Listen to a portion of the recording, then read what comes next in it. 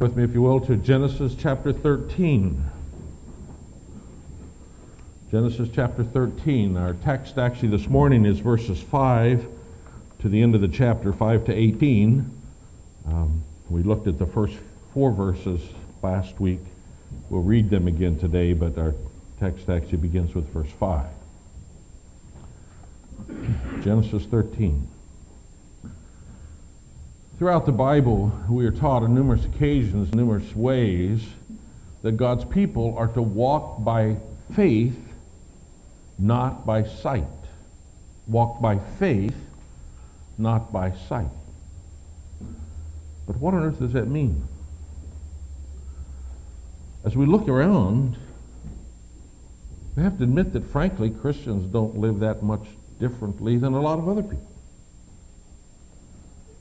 The Bible may speak of a stark contrast between Christians and the world, but it's not as obvious as we might think when we actually look at what's going on. So what is this? Are we doing it? What is it to walk by faith? How's that different than walking by sight? Well, that's the theme of this chapter. It doesn't say everything that we could possibly say on the subject. The Bible has much to say on that subject. But this is what we're about to see lived out here in the life of Abram, walking by faith, not sight. One writer begins his study saying, quote, "Hardly any other chapter in the Bible describes faith so marvelously." Oh, may God grant us understanding. May God teach us this morning something of what it means to walk by faith, not sight. Well, let's read it. We'll read the whole chapter, chapter 13. So Abram went up from Egypt to the Negev with his wife and everything he had, and Lot went with him. Abram had become very wealthy in livestock and in silver and gold. From the Negev he went from place to place until he came to Bethel, to the place between Bethel and Ai, where his tent had been earlier and where he had first built an altar. There Abram called on the name of the Lord. Now Lot, who was moving about with Abram, also had flocks and herds and tents, but the land could not support them while they stayed together, for their possessions were so great that they were not able to stay together. And quarreling arose between Abram's herdsmen and the herdsmen of Lot. The Canaanites and the Perizzites were also living in the land at that time. So Abram said to Lot, "Let's not have any quarreling between you and me, or between your herdsmen and mine, for we are brothers. Is not the whole land before you? Let's part company. If you go to the left, I'll go to the right.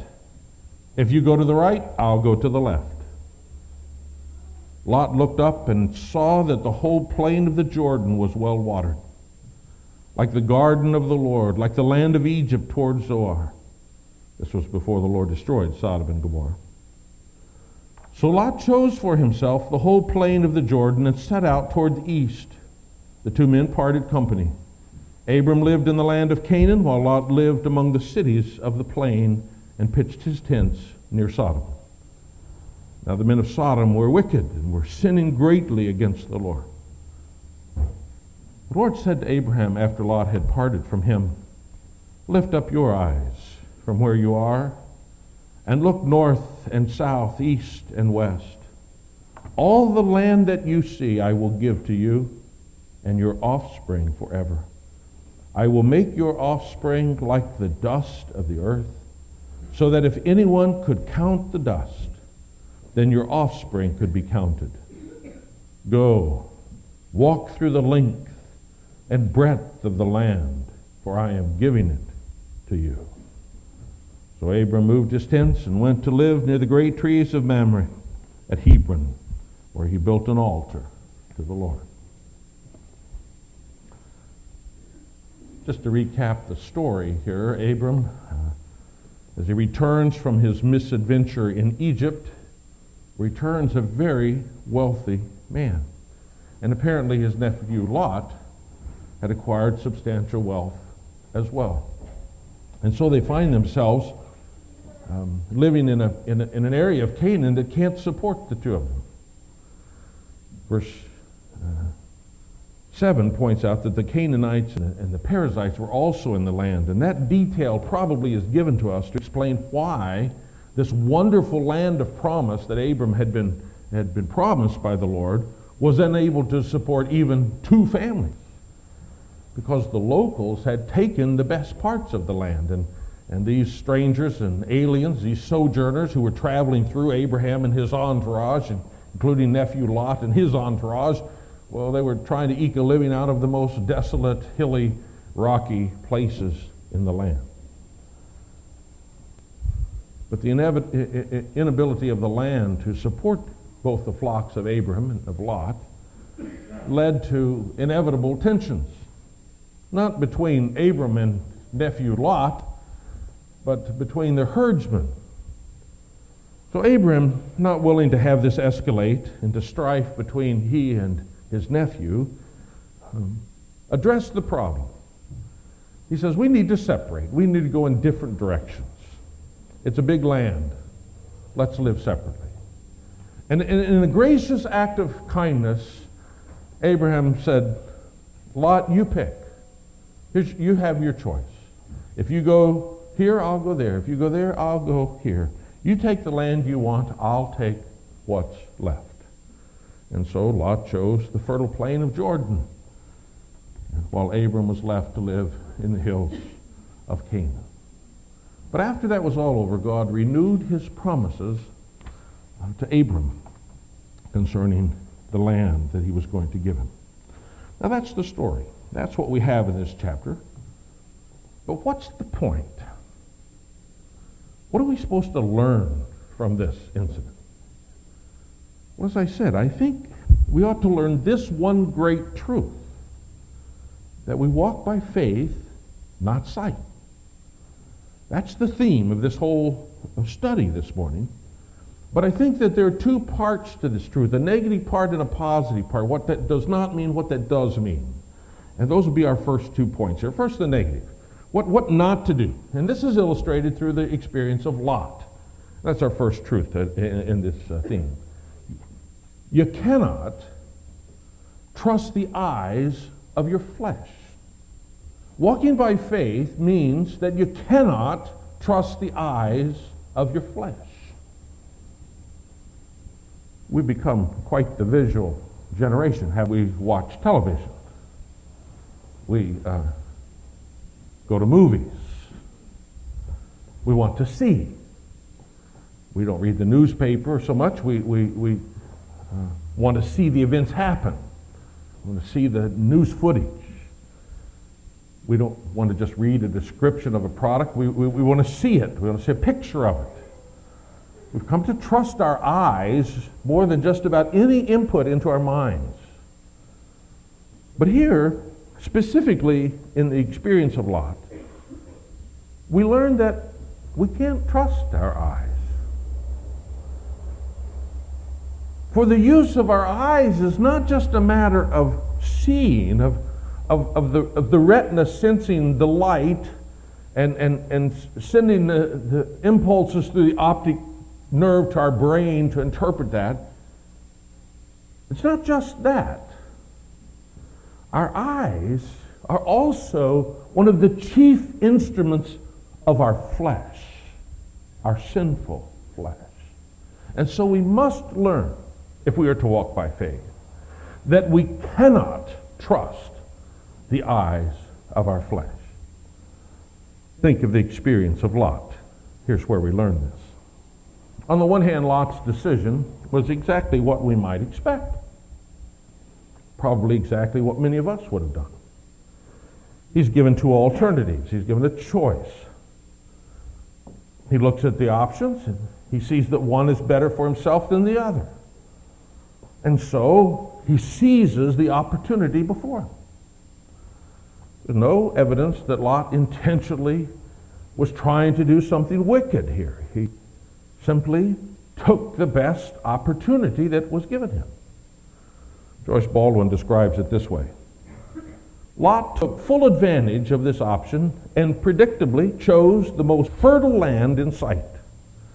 He was attracted by the promise of prosperous farming, and the improved standard of living he and his family would enjoy in the subtropical fertility of the Jordan Valley.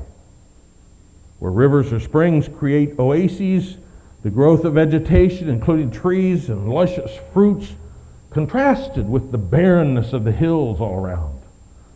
Lot had visions of the good life as he had witnessed in Egypt, with all the latest in artistic and technological development, and time and leisure to enjoy it. He would be a fool to miss the opportunity of self-advancement and assured prosperity. Wouldn't we have done the same thing?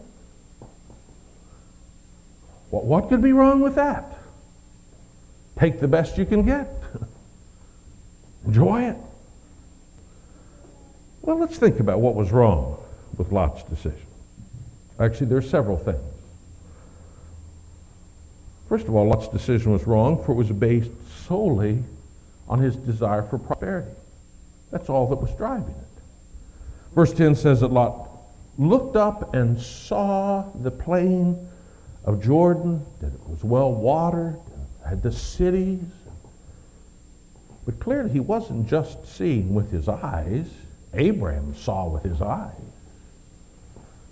Clearly, Lot was seeing with his desires. Seeing with the eyes of his flesh. He saw that it was more desirable to make him wealthy. He saw that it was more comfortable, less work. He saw that it was more prestigious, a more prestigious address. And he wanted what he saw for himself. He saw it not only with his eyes, but he saw it with the eyes of his desires. And apparently, this was his only concern. This is how he made the decision. I see it. I desire it. I go for it. Secondly, Lot's decision was wrong, for it failed to honor Abram. We easily say first come, first serve, but hey, Abraham was first. It was Abram who was called by God. It was Abram who was promised this land. It was Abram who had responded in faith and packed up and gone and graciously taken nephew Lot with him.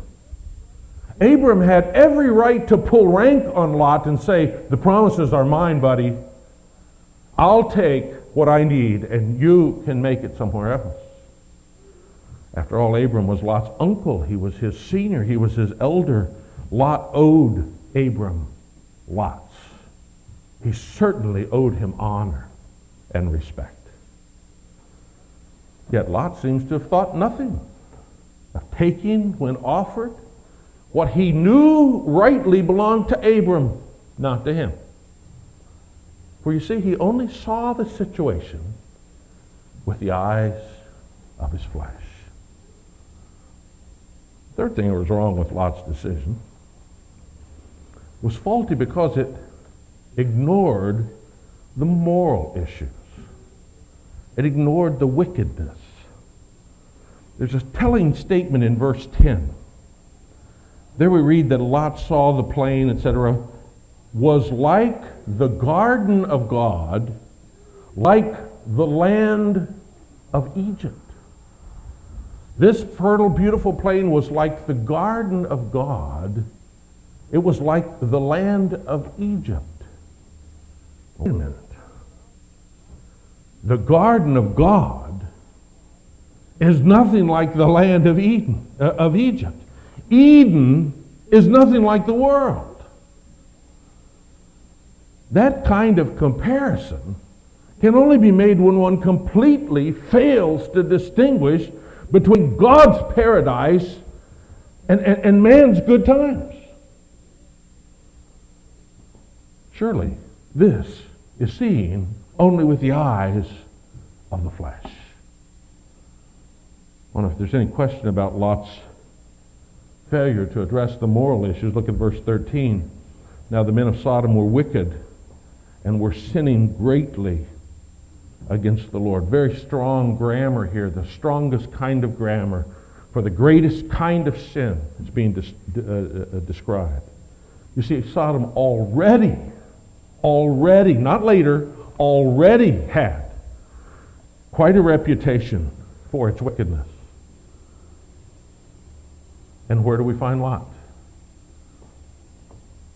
Verse 12 says he pitched his tents near Sodom. None of it seemed to faze Lot, you see. Great city of opportunity. Beautiful place.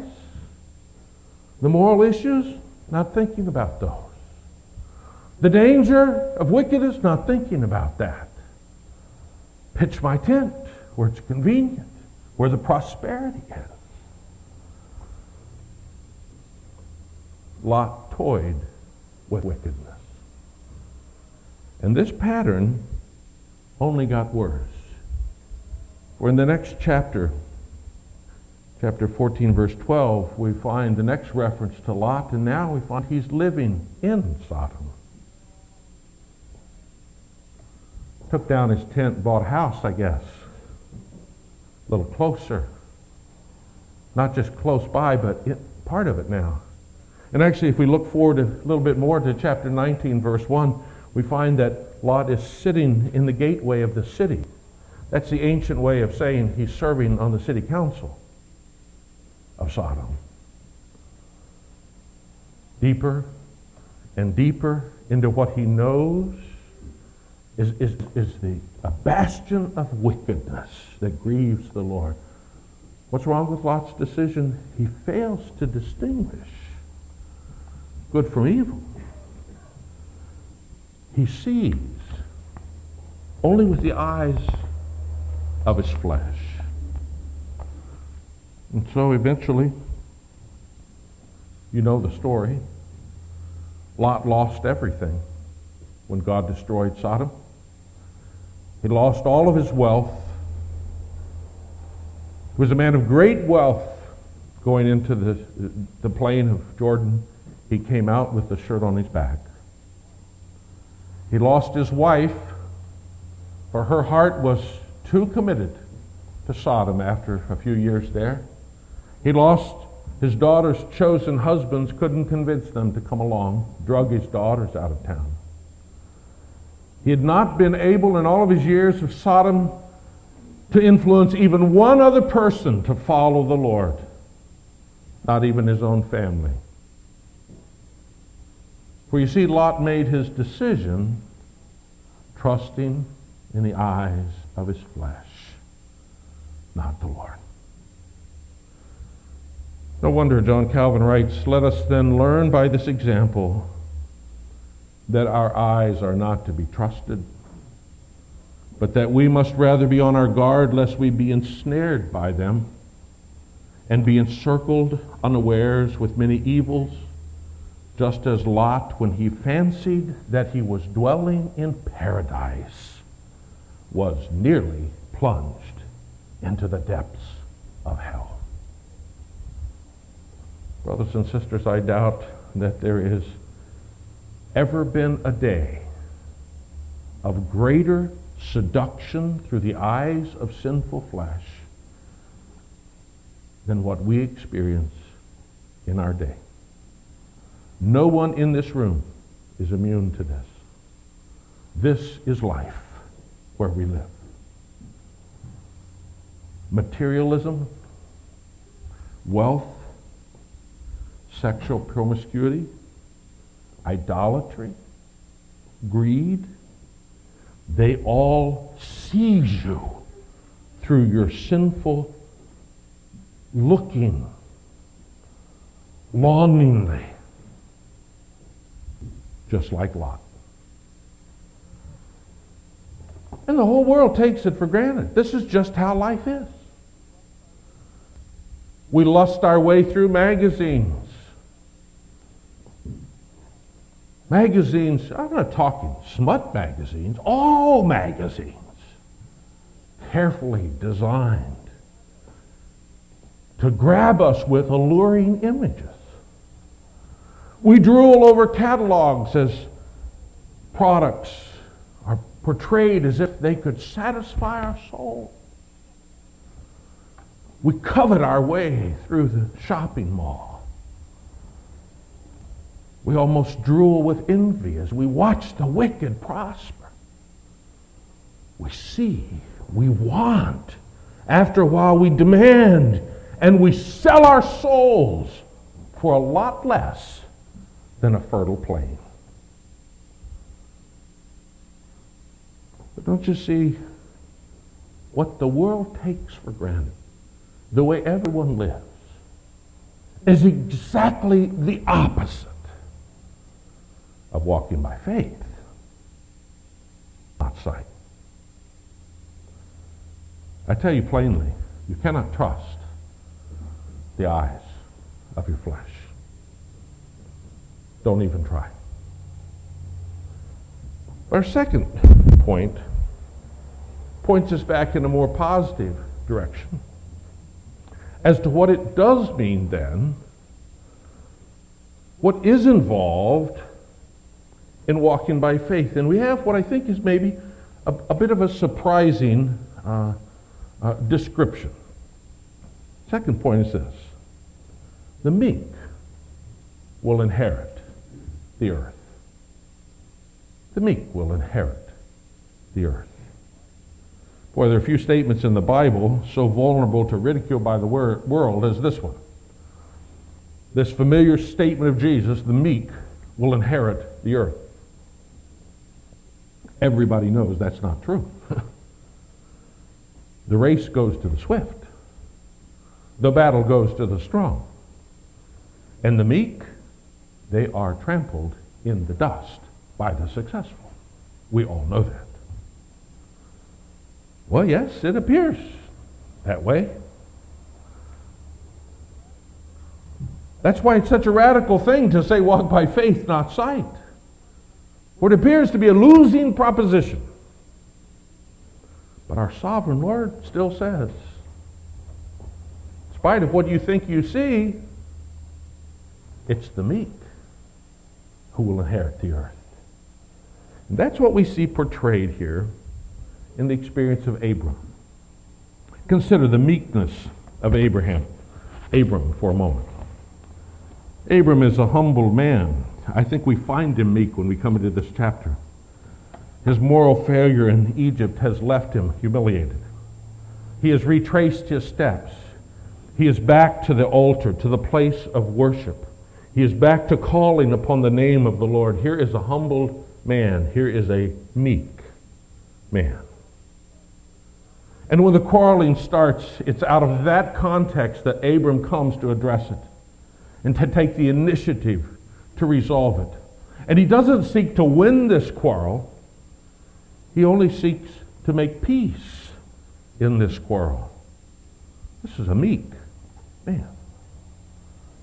And what's his plan for peace? How shall we make peace? He seeks it at his own expense. Rather than pressing his rights and having a moment of confrontation saying, okay, Lot, it's time that we sit down and have a man-to-man talk about who is who here and who's got rank over who. That's not how he approaches it at all. Instead, he says, Lot, you make the choice. I'll let you decide. This is a meek man. You see, Abraham learned something, I think. Learned something about walking by faith, not sight. Learned that his great plans and his great schemes and dreams to work everything out didn't work very well. And so he come to be willing to rest himself and his possessions and his future rested in the Lord's hands. Ian Dugan says, because his eyes were firmly fixed on the promise of a heavenly inheritance, Abram could afford to renounce earthly desires. What I see doesn't matter to me that much, Lot. You decide. I rest on the promises of God. Abram is a picture of meekness. And remember, the meek will inherit the earth. And in fact, that's exactly what we see. For the minute that Lot is gone, beginning in verse 14, the Lord begins to renew his promises to Abraham. And what are his promises? Lift up your eyes and look, Abraham. Get up here on top of this hill where you can see everything. I want you to look. Look down there to the south. Look up here to the north. Look over to the east. Look to the west. Everything you see, Abram, I'm going to give it to you. The meek will inherit the earth. In fact, I'm going to make your offspring big enough to fill this whole land. I'm going to make them so numerous that they'll be like the specks of dust of all the land that you see.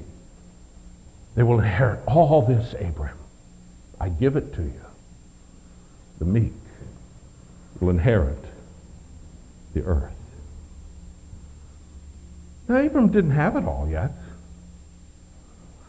In fact, the truth is, at this moment, he didn't own one piece of it.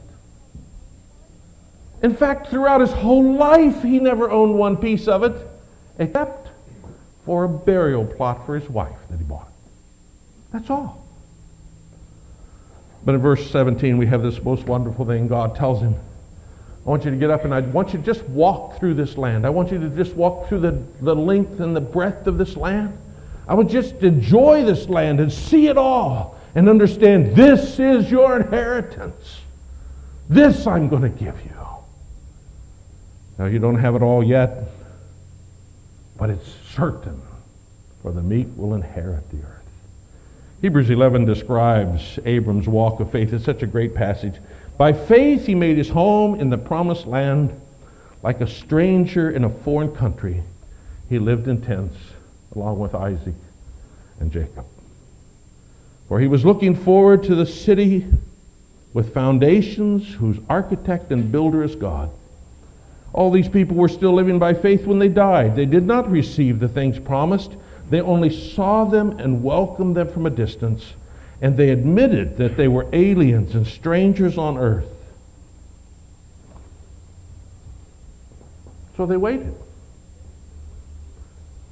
In faith, they waited. When they didn't own a thing, they waited and trusted God, confident of his promises, confident that his promise would come true, that the meek would inherit the earth just like God said. Folks, just as well as we might think of Abraham, and as great as he might be, the truth is we also know his failings and his weaknesses. If we're just resting ourselves in the notion that, well, Abraham did pretty good, he tried to be meek, and he tried to trust God, and we're going to do pretty good, and we're going to try to be meek and trust God too. If that's our hope, we're kind of resting on quicksand, because Abraham wasn't meek enough, and he didn't trust God enough, and neither are we. We're filled with pride, and we're filled with self, and we're not filled with meekness and humility very much. And it's the meek who will inherit the earth. Oh, but when we look at Abram, we can't help but look forward. And to see that the story of Abram is not just about Abram. The story of Abram is about Abraham's great son who was to come. That's the Lord Jesus. In fact, when Matthew, the first gospel in the New Testament, when Matthew begins his gospel, he starts with Abram, and he traces the genealogy from Abram to Jesus. Make no mistake, what was promised to Abraham is to be fulfilled in Jesus. Matthew wants us to know in the very first chapter. And sure enough, in Jesus we see the perfection and the fulfillment of what is just foreshadowed here in little bits and pieces, in a rough sketch in Abraham. We see the fullness in Jesus. For Jesus on another day, on another hilltop in Canaan, perhaps not far from this place, Jesus has shown all the kingdoms of the world. All this I will give you, the tempter says, if you'll just bow and worship me. Oh, what a sweet deal. What a sweet deal. All the kingdoms of the world, absolute rule, the monarch of the whole earth, with no cross, with no suffering, with no heartache. I'll give it all to you, the tempter says. just bow your knee and recognize my right to give it to you. But the meek one, son of Abram, was not a weak one. Away from me, Satan, Jesus commanded. For this is the Son of God, come in human flesh. This was the one who was the master of meekness. He's the one who had already left heaven, left the glory that was rightfully his own at the Father's side for the sake of sinners like us. He's the one who came and now allows himself to be humiliated throughout his life, and humiliated all the way to being crucified like a common criminal on the cross. And why did he do all of that? Confident of the Father's promise that he would give him the nations of the world as his inheritance. Promises found in Psalm 2. Jesus knew that the meek inherit the earth, and that applied to him. And so he left the Father's glory, and he came and humbled himself on earth, and was obedient to cross, no shortcuts, no caving in to the desires of his eyes. Meekly trusting and obeying on the promise of the Father that he would give him everything. And the Father did. For when Jesus was crucified, he rose from the dead and he ascended into heaven. He is now at the Father's right hand, clothed in glory and majesty, and everything has been given into his hands. Under his rule, he is the glorified, sovereign Lord. Oh, folks, this is our hope of salvation. Not that we could possibly be like Abraham and be meek enough and be faithful enough to somehow merit God's favor, but that Jesus has become perfect meekness, and God has given him the earth, and that he died for us to bring us with him into glory. I tell you this morning, we don't see it all now. We don't see the whole earth bowing humbly at Jesus' feet, but we will. God promises. It is absolutely certain. Those who in faith have trusted him, even when it seems impossible, we will inherit all this with him.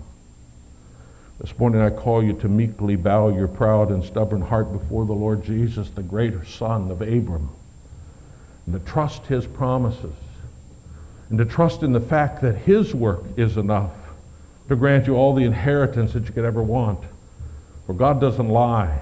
The meek will inherit the earth. Oh, this is a familiar story to many of us, but do we ever get the point? It's not just a story about Abram. This is a story to point us to Jesus. And then when we know him, this is a story which also still tells us then how we should act as his people. Well, we should do what he did. We should walk in the meekness that he walked in. That's Paul's point in Philippians chapter 2. There he makes this wonderful connection between the meekness of Christ and the meekness of Christ's people. You may recall this great profession of faith that we find in Philippians 2 about Jesus, who being in very nature God, did not consider equality with God something to be grasped, but made himself nothing, taking the very nature of a servant, being made in human likeness, and being found in appearance as a man, he humbled himself and became obedient to death, even death on the cross. Therefore God exalted him to the highest place and gave him the name that's above every name, that at the name of Jesus every knee should bow, and in heaven and on earth and under the earth, and every tongue confess that Jesus Christ is Lord, to the glory of God the Father. Great confession, great rehearsal of the meekness and humiliation and glory of Jesus. Why does Paul say that? Certainly to turn our faith to Jesus, certainly to know that this is our hope.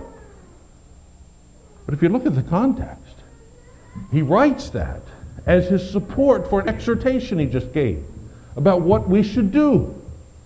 Listen to his exhortation. Do nothing out of selfish ambition or vain conceit, but in humility consider others better than yourselves. Each of you should look not only to your own interest, but to the interest of others. Your attitude should be the same as that of Jesus Christ. And then comes this great confession, who did not cling to the Father's glory, but made himself nothing. In other words, this gospel of Jesus' humiliation and exaltation is not only how we're saved, this gospel is how we're to live. This is how we're to walk in faith. Not seeing things through the eyes of our desires like everyone else, not always concerned to advance ourselves, but trusting Christ. Trusting him for salvation, trusting him for forgiveness, and trusting him for every day. Trusting him enough to walk in his kind of meekness, though it seems to be destructive to us. Though it seems it will trample us underfoot. Though it seems it will be certain failure. Because we know the meek inherit the earth. One of the other example of that is found in 1 Corinthians 6. There the situation is a lot like the tension between Abram and Lot. The believers have not been able to resolve their conflict. Two brothers or sisters in the same church, perhaps. And they just can't get it worked out. They've got a difference of opinion over perhaps some property, or we don't know what it was. Because they can't resolve it, they get madder and they get at odds with each other, and finally one of them goes to court and sues the other. Apostle Paul writes and says, what are you doing? What are you doing? Listen to what he says. If any of you has a dispute with another, dare he take it before the ungodly for judgment instead of before the saints, before the Christians? Do you not know that the saints will judge the world? And if you're to judge the world, are you not competent to judge trivial cases? Do you not know that we will judge angels? How much more the things of this life? Therefore, if you have a dispute about such matters, appoint as judges even men of little account in the church. I say this to shame you. Is it possible that there's no one among you wise enough to judge a dispute between believers? Instead, one brother goes to law against another and in front of unbelievers. The very fact that you have lawsuits among you means you have completely been defeated already. Why not rather be wronged? Why not rather be cheated? You hear what he's saying? Same thing. Stop trusting how things look through the eyes of your flesh. Get your eyes off of your wealth and your advantage and your rights and your hurt and your offense. The meek will inherit the earth. Don't deny that by constantly trying to protect your petty little interest. Why, it would be better to just suffer the loss. Isn't that what Jesus did for you? Suffer the loss for the sake of your brother. Like Abraham. You see, this is the gospel. This is what Jesus did for us. And this is now the way he calls us to live. We walk by faith, not sight. It's the most basic premise of the Christian life. It's the point of this chapter. Our confidence, our expectation, our hope, our dreams are not to be focused on what we can see, for we do not trust the eyes of our flesh. Instead, we rest in faith on the promises of God. We don't see them all yet. We don't see that it's all happened. Some of them look downright impossible. For the sake of God's promise, we'll abandon anything. For the sake of God's promise, we'll allow ourselves to lose what's rightfully ours. For the sake of God's promise, we will willingly choose the path of meekness, not what seems to be greatness. For that meekness is the model of faithfulness set before us by our Savior. That meekness of Jesus which resulted in his glory after his humiliation. And that is nothing less than the gospel. And so in meekness, resting on the promises of God, we walk like Abraham as strangers and pilgrims in the world, expecting nothing from the world and everything from the Lord. For according to his word, the meek will inherit the earth. Amen. Oh, dear Lord, I pray that you would deliver us from the way that the world thinks around us, the way that we often think. We've picked it up like a disease. It's infected us, and it's gone throughout our minds and our hearts. We find it in every nook and cranny of our thinking. This lust of the eyes, this trusting only what we can see and what seems to press our own advantage. Lord, deliver us from walking that way. Help us to understand your promise that seems impossible, but the promise which is the promise of the gospel. Grant us, Lord, the meekness and gentleness of Christ. To trust you, be faithful, knowing that your promise ultimately will prevail. Thank you for the example of Abram, who didn't see near as much as we see, and yet he called to be faithful. Oh Lord, may we be like him. In Jesus' name we pray. Amen.